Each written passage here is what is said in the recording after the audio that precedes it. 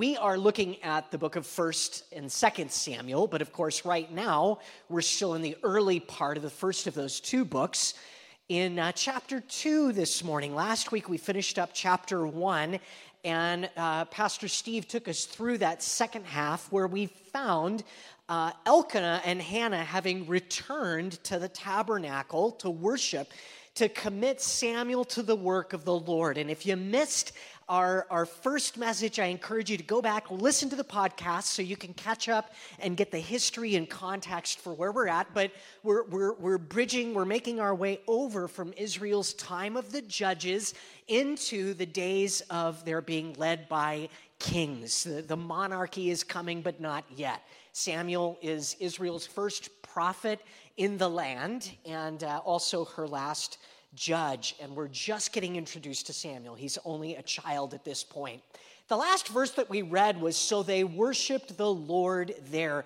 But their worship does not end there with the last prayer that Hannah offers at the end of chapter 1. In fact, it continues on. And what I find fascinating is the context for the prayer that we're going to examine this morning, along with some other verses. To step back for a moment and recognize that Hannah, in the first 10 verses of today's chapter, is just expressing her heart of worship and praise to God. But the backdrop is she's just given away her firstborn and only son. It's tremendous, really, when you think about it, because you can skip right into it and read it out of context and just think, wow, this is a great prayer of worship and praise. And many have compared it to the Magnificat in Luke chapter 1. There are scholars actually tend to believe that Mary was influenced by Hannah's prayer because of the similarities. But to understand that this praise was in spite of and in the context of what could have been great pain of heart, what could have easily been justifiable frustration with God, anger, disappointment. Why, Lord? This could have been some kind of depressing, prayer of frustration to the Creator, but we don't pick up on any of that. Instead, Hannah chooses gratitude.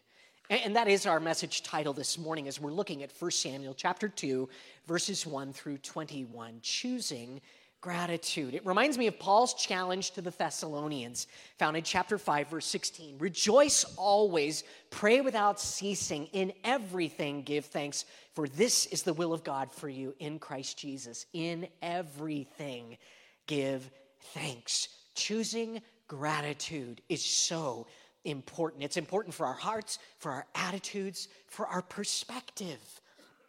And of course, it's right, despite our assessment of our personal circumstances, which is how we tend to filter our worship experience. Am I feeling good? I'm liberated to worship. Are things going right? Is God blessing me and answering my prayers? Oh, I'm just going to pour out my heart in praise to Him. But we see something very different here.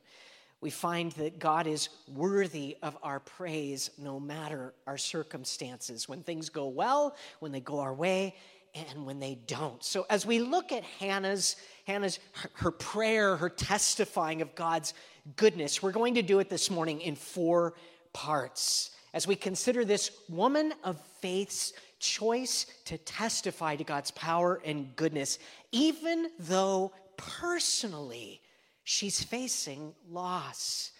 God had provided, He'd given, but now He is seemingly taking it away or allowing it to be taken away. How do you and I do with praise and worship when we're experiencing loss, when we're not getting our way, or are just plain disappointed?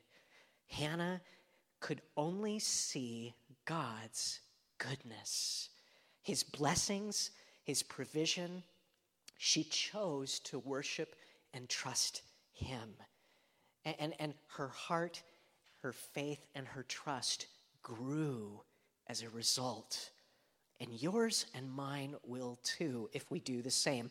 In fact, I think that God was able to reveal things in and through her as she trusted and worshiped that he would not have been able to do otherwise, had she instead retreated into herself and focused on discouragement and loss. You know, God gave me this experience this morning during worship as I was choosing to praise him, to set aside distractions, to set aside anxieties. And I remembered what we were studying this morning, and I thought, thank you, Lord. It's true. When we purpose and say, Lord, I'm going to be obedient in ascribing to you the glory and the praise that you deserve.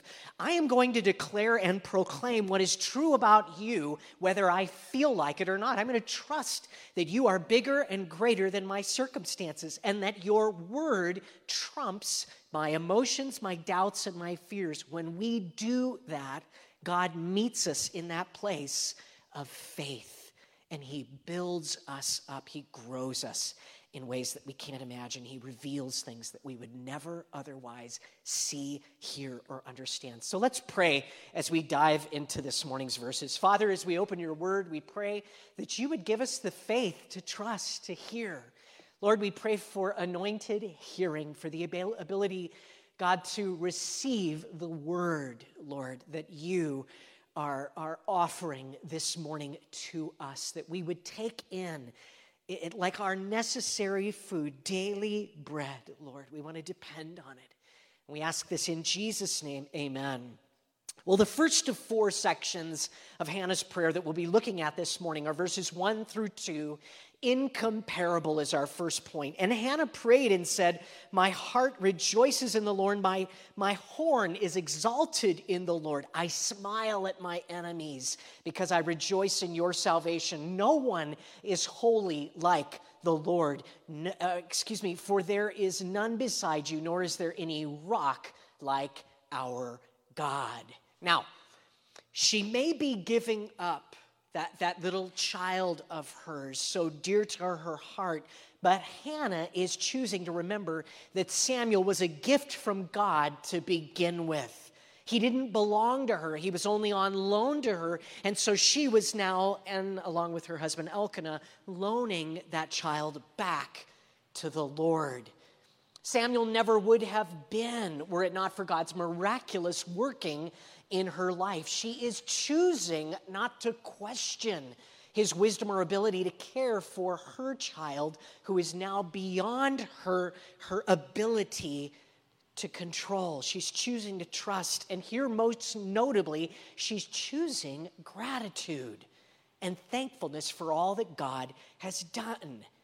She turns from whatever fear or sadness she may have and glorifies God for his goodness. My heart rejoices in the Lord, she says.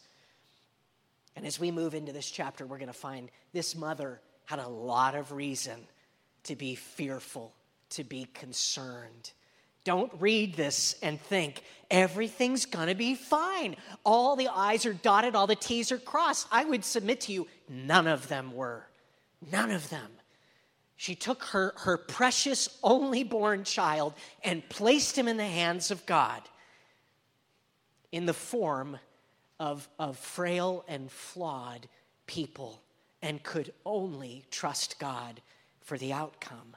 But she did it in faith. Hannah here states or sings, cries out that her God is beyond compare. There's none like him, and he's worthy of all praise and worship. She writes, I smile at my enemies because I rejoice in your salvation. Kind of like that. We want to be able to pray that, right? Like to have victory over our enemies and kind of give them, some side eye and a little bit of a smile. Like, yeah, that's right. Your life is falling apart and mine is blessed. I think there's a little bit of I'm halfway joking here, but there's a little bit of a Psalm 23 thing that we're touching on that we spoke to even recently, where the Lord is preparing a table in the presence of Hannah's enemies, where she's able to experience God's provision and deliverance and blessing while her enemies are looking on. Now, does Scripture give us liberty to gloat or anything like that? No, of course not. We're called to pray for our enemies. But Hannah speaks of rejoicing, and I think we can rejoice before the Lord when God is working. She writes, "My horn is exalted in the Lord." Now, this doesn't mean Hannah was a bugle player and she's, trumpeting out there in front of the tabernacle. That's not what's going on. In Hebrew literature and understanding, a horn spoke of strength. And you imagine animals today with horns, a rhinoceros or a ram or an ox that has a great horn. It sort of typifies its power. And that's what it symbolized for the Hebrews. And she's saying that God is her strength and deliverance. Nor is there any rock like our God. It reminds us of Moses' words in Deuteronomy 32, verse 4. He is the rock. His work is perfect, for all his ways are justice. A God of truth and without injustice, righteousness and upright. Righteous and upright is he. Simply, our God is incomparable. And he's working on our behalf and has. Jesus is the very rock of our salvation. And we can rejoice in our salvation and circumstances in life. Now, secondly, we come to verses 3 through 5, where Hannah declares that God is incomprehensible. Verse 3, "Talk no more so very proudly. Let no arrogance come from your mouth, for the Lord is the God of knowledge, and by him actions are weighed. The bows of the mighty men are broken, and those who stumbled are girded with strength. Those who were full have hired themselves out for bread, and the hungry have ceased to hunger. Even the barren has borne 7, and she who has many children has become feeble." Now, while we may imagine that we know better or more, or have our own ideas as to what God should do differently in regards to our lives and circumstances, the truth and the reality is that his wisdom, power, and knowledge are incomprehensible. Do you ever catch yourself figuring things out in your life or the world? If God would only listen to me, if he would only take my advice, if he would only do what I'm telling him to do, everything would be fine. You ever catch yourself doing that? And then kind of back up and remember, oh yeah, God knows more than I do. He's incomprehensible. He knows. He's powerful. He is infinite in wisdom and understanding. Now, Hannah, in these verses, she's certainly thinking of her own circumstances. She refers to barrenness, and we know that obviously this is a response to what God has done, but her sight goes beyond her own personal pain. This declaration, it's broader than just her experience. She's remembering God's faithfulness to Israel, his provision and protection over them as a people. Verse 4, "The bows of the mighty men are broken, and those who stumbled are girded with strength." And here she speaks to the greatness of God and his supremacy over the strong of this world, or those who seem powerful and threaten to rob us of peace and perhaps even safety. God will strengthen and protect the weak and the ones prone to stumbling before their enemies, if not in this life, ultimately in the one to come. Verse 5 illustrates her personal experience before God in this reversal of fortunes that he brings about that are highlighted in these verses. Most notably that the barren has borne 7. She who could have no children now will have 7. This was before Hannah had any more children. She will go on to bear 5.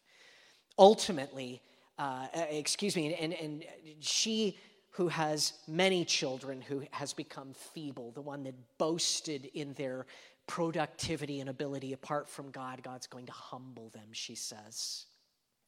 She sings not only of the character of God, but of the promise of his control over the affairs of men and women, and that one day he is going to right all wrongs. Injustice, sin, and brokenness, they won't last forever. Her experience, it kind of becomes a microcosm for what God wants to do in the nation of Israel and certainly in the world. The challenge, of course, is will we trust in his knowledge over our own?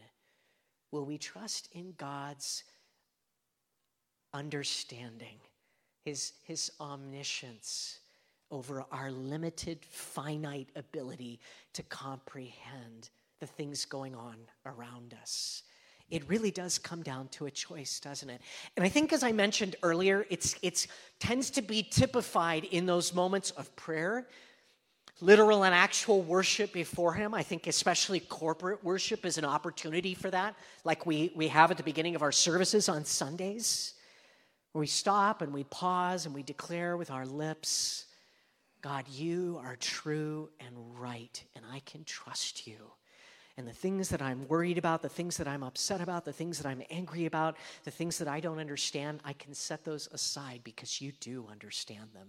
And you are in control of them, even though it feels like things are very out of control. Will we rest in his being the God of knowledge? Will we worship at his feet? Let go of our need to lean on our own understanding, believing that we know better. Will we press in to the God whose knowledge, power, and wisdom are incomprehensible? Because that's a tremendous place of rest. God, I can trust you.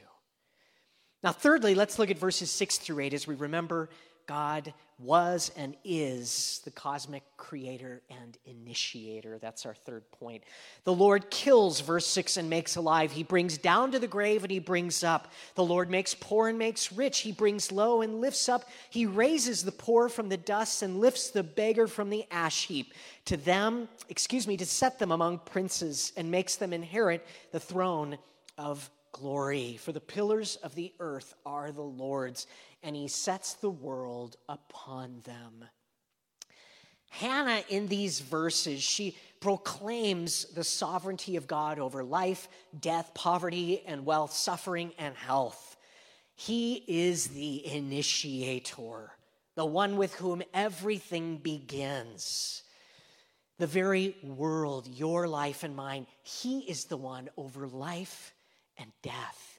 He's in control of our circumstances in this life. He set the world in motion.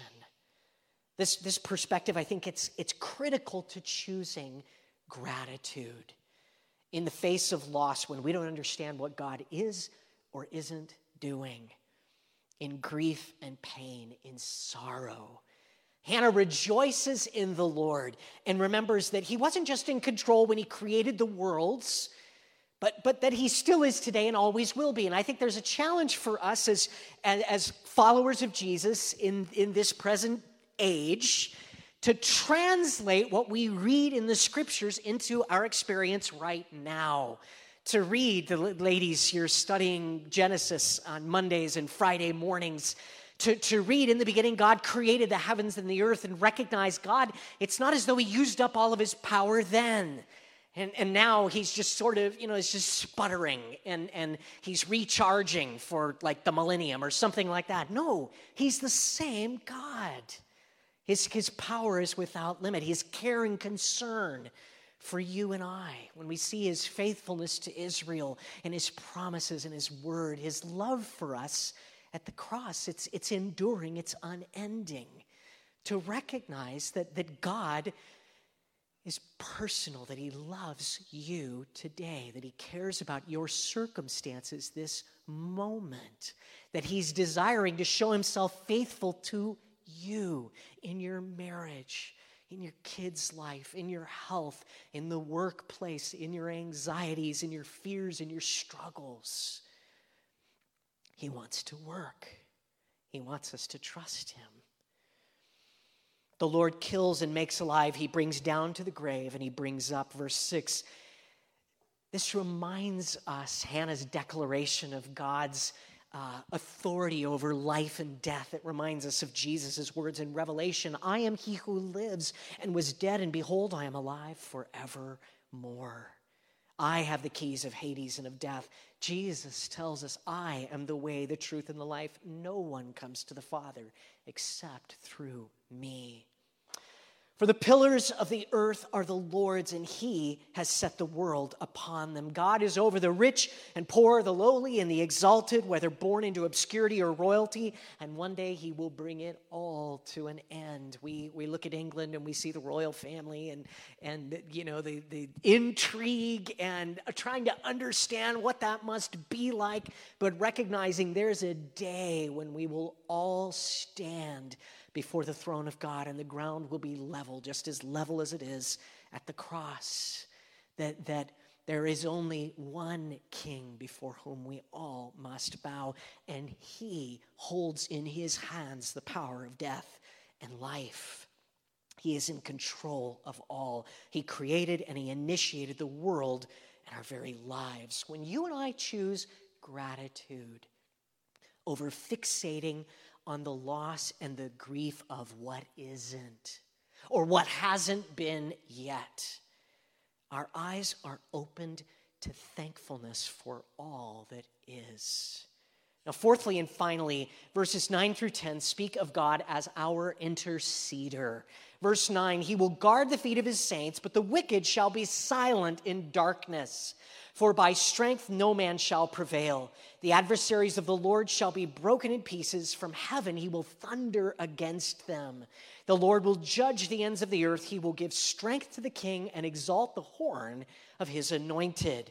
Now, Hannah ends her praise here with this proclamation of God's protection over his people, judgment against the wicked of the whole world, and his hand of blessing and strength being committed to the king, who, interestingly enough, Israel has not had up until this point in her history. There is no king of Israel.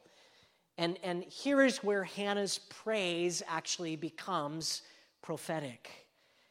He will guard the feet of his saints, and by strength no man shall prevail. It reminds me of Psalm 127, verse 1. Unless the Lord builds the house, they labor in vain who build it. Unless the Lord guards the city, the watchmen stay awake in vain. Hannah, who has trusted God, must do so now again. As she's left her son in his loving arms, the arms of the Father, he is able to watch over the affairs of men, nations, and wars, and he can watch over her life and that of her son. Maybe you're having trouble trusting someone or some aspect of your life into the hands of the Father this week, this morning, the last 10 years. The Lord's saying, I have the entire world in my hands. You can trust me with that situation, with that individual. Verse 10, he will give strength to his king and exalt the horn of his anointed. What's interesting is the word anointed is the same word translated Messiah, because that is what Messiah means, anointed one.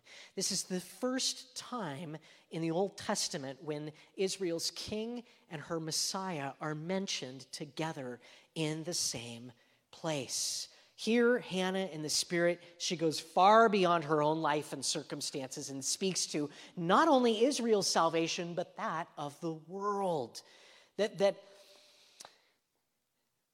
we have a God, the creator of the universe, who desires to intercede for us, his creation. Her son Samuel's life and ministry, of course, is going to become a major touchstone on the path to David's kingly line, which will ultimately lead to the Savior, the King of Kings and Messiah, Jesus of Nazareth.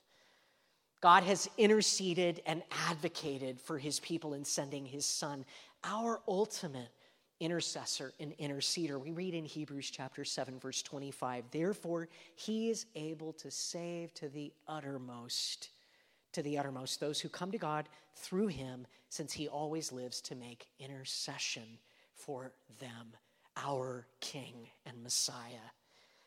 Hannah, in her gratitude and worship, she ends here in seeing this future of salvation for Israel and for the world.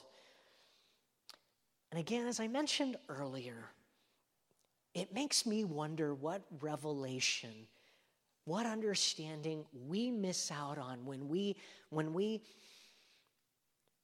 don't purpose to worship.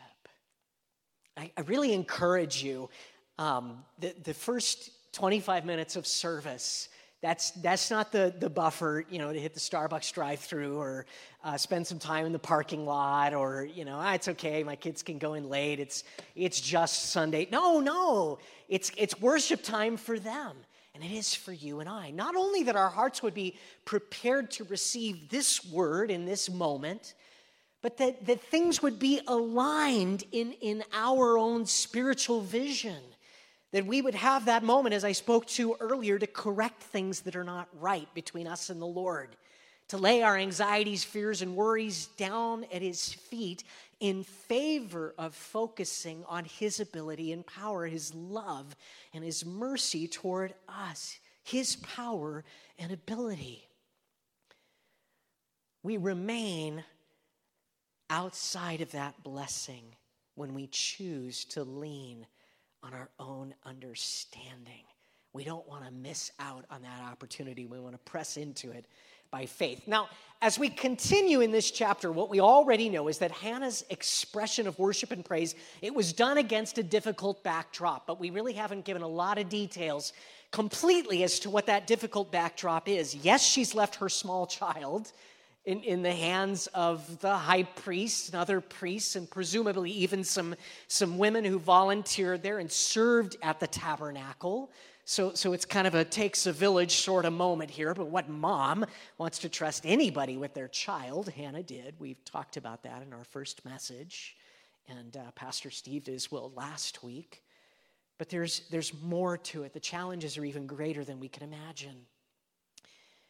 She's just left her child in their hands, apart from her watchful eyes. Samuel is entrusted into God's hands. The God that she has just been worshiping. Are His hands capable? Is He able to take care of that child? Feel free to answer. What about you and me? What are we so afraid to trust God with in our lives? That really, if we were taken to task, if our hearts were laid bare before the Lord and each other, we're not trusting Him with it. We're holding on so tight. We're afraid. We say we trust God. We don't. She chose to accept and trust God. Can you and I? Can we worship and trust God through that kind of pain? Because trusting God is not always pleasant. Sometimes it hurts a lot. Do you think it was pleasant for Abraham to lay Isaac on the altar? Not at all. But his eyes were fixed on his father, whom he trusted. Reminds me of Job's reflection in chapter 1, verse 20. Remember, Job had lost just about everything at this point, and very soon after this, he'd lose even more. Then Job arose, tore his robe, and shaved his head, and fell to the ground and worshipped. And he said, "Naked I came from my mother's womb, and naked shall I return there. The Lord gave, and the Lord has taken away. Blessed be the name of the Lord." That's a statement of absolute trust in God's goodness. The Lord has taken away. The Lord gave, and the Lord has taken away. Blessed be the name of the Lord. It's trust in His sovereignty, His ability to work in our circumstances. Hannah really has a grasp of Romans chapter 8, verse 28 from an Old Testament perspective. She's kind of got what Joseph learned. God is causing all things, He will cause all things to work together for good for those who love Him, who are called according to His purpose.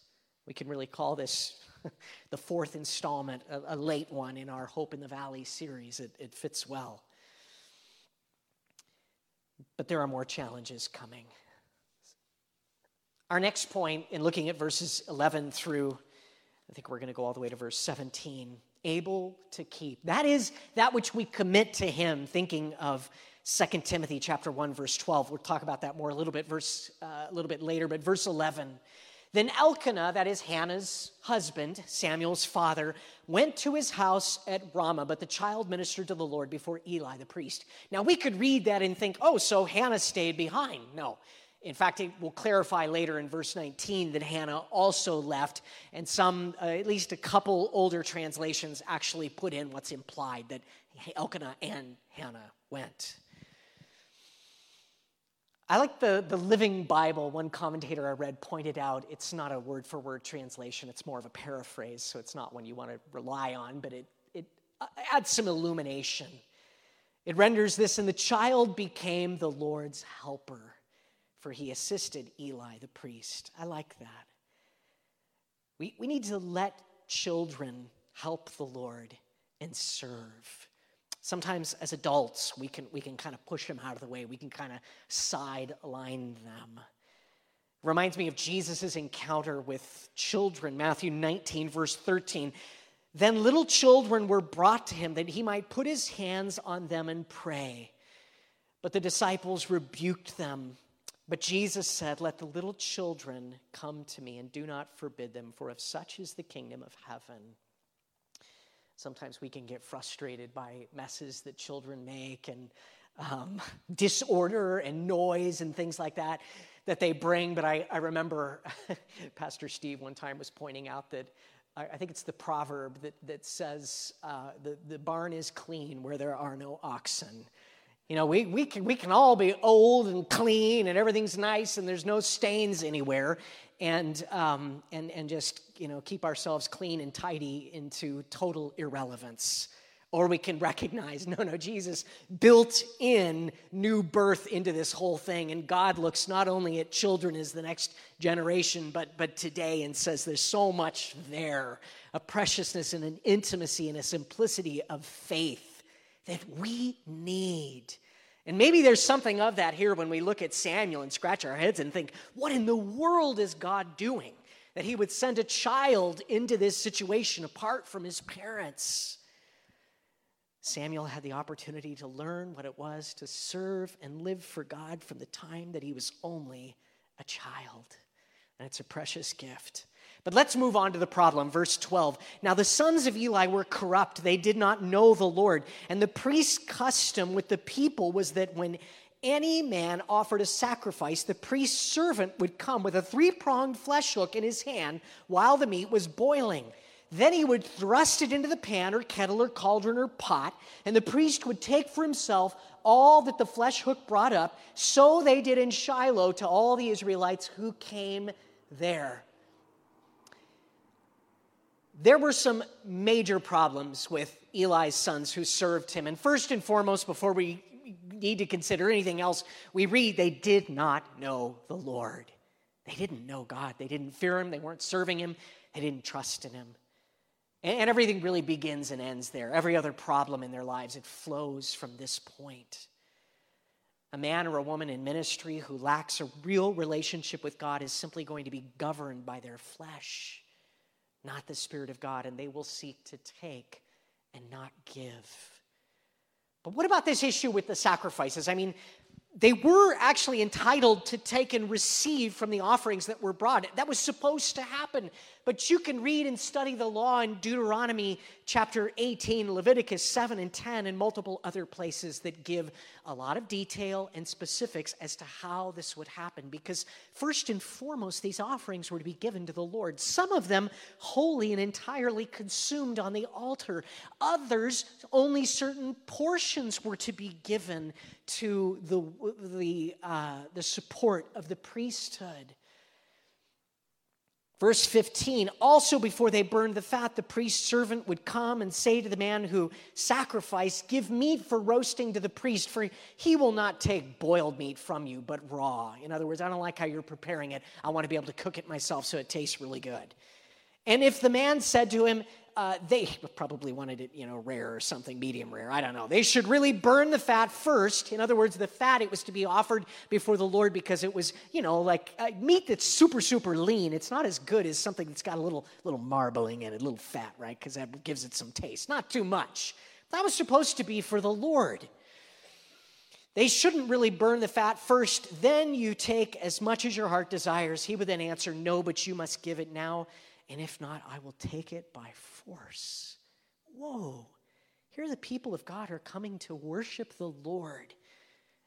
I mean, imagine, I remember Yeah, I've heard stories. I've told stories before. I don't need to get myself here in trouble telling stories about taking up offerings and things. We don't do that here. We speak to it because it's an important part of our worship of the Lord. We have offering towers. But imagine if the ushers were still coming up and down the aisles and putting a bag in front of you and kind of, and leaning in a little bit and shaking you down like I want to see what it is, and it's going to be the amount that that's what's going on here. It's a problem. As I mentioned, Deuteronomy chapter 18 gives details as to what they were to take and were not to take, and they were disregarding all of that. We'll take what we want, how much of we want, when we want, and if you don't give it to me, we'll do it by force.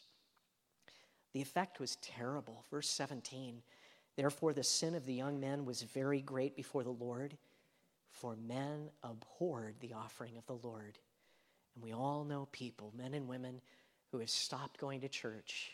Maybe they've walked away from the Lord, or maybe they just won't go and worship with the body of Christ because they've been hurt, because someone up here or in some other place of authority abused their power and took advantage in one way or another. Men abhorred that people would be, that they would hate church, that they would hate worship, because God's representatives, his leaders, failed or acted selfishly. They would be judged sorely. Eli's sons will see, and the same is true in the church today. This is the environment into which Hannah has introduced her precious son. And we're not even getting into more of the details that will be explored next week. She had to have known about it, by the way. There's no argument to say, oh, well, maybe Hannah didn't know. No. Men abhorred the offering of the Lord. This had gone on for a while. Eli knew about it. He kind of, held his head, and why are you doing this? But never actually required anything of his sons. Hannah knew, and she was trusting God. 2 Timothy chapter 1, verse 12. For I know whom I have believed, and am persuaded that he is able to keep what I have committed to him until that day. What you commit to the Lord in faith-filled service to him, he is able to commit.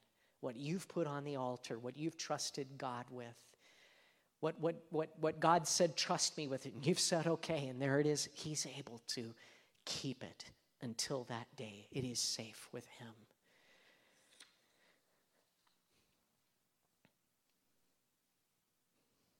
And through this, Hannah kept trusting and serving God. Our final point this morning, he gives and takes away. Do you remember that song, Blessed Be the Name? Blessed be the name of the Lord. But Samuel ministered before the Lord, verse 18, even as a child wearing a linen ephod. Moreover, his mother used to make him a little robe and bring it to him year by year. That's kind of cute, right? You imagine the pictures of the priests, and here, little mini me priest, little guy, and he's got like a duplicate outfit that the big guys have. And she would bring every year one that was a little bit bigger and would come up with her husband Elkanah to offer the yearly sacrifice. And Eli would bless Elkanah and his wife and say, the Lord give you descendants from this woman for the loan that was given to the Lord. Then they would go to their own home, and the Lord visited Hannah so that she conceived and bore 3 sons and 2 daughters. Meanwhile, the child Samuel grew before the Lord.